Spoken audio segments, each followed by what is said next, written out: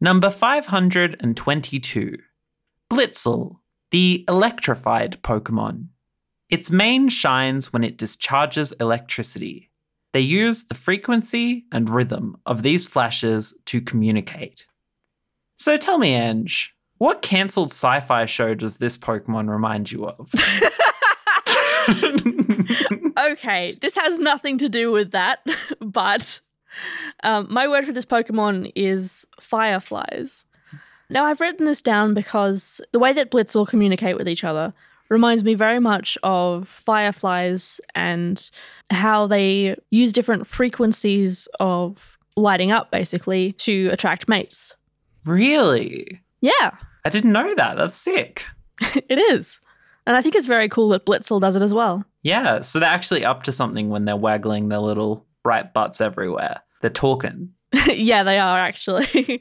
Well, that's pretty cool. And yeah, I do think that that's a great element of Blitzel. My word for Blitzel is Storm Chaser. So Blitzel loves nothing more than being struck by lightning. In fact, it's how it gets its power.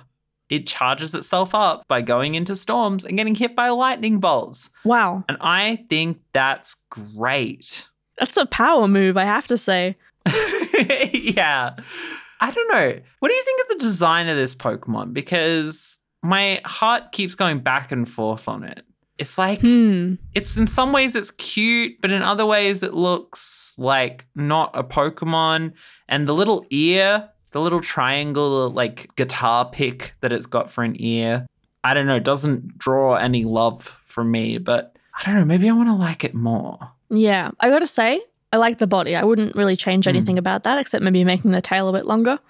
The face, I don't enjoy very much. It just doesn't seem to suit it. It looks like it's a seal face or something.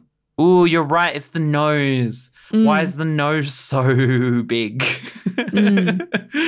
It's cartoony, which seems weird to say because it's a Pokemon, but it's not Pokemon cartoony. Yeah. And I think that's why I want to give it a 3 out of 5. Also, it's a little too close to a horse. I understand.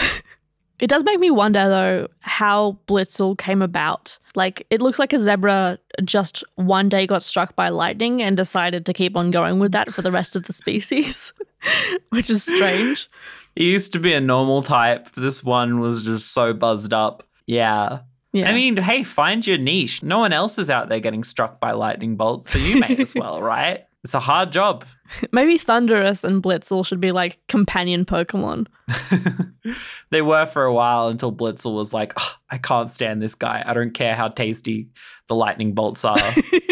I'm out. Yeah, I'm going to give it 4 out of 5 stars.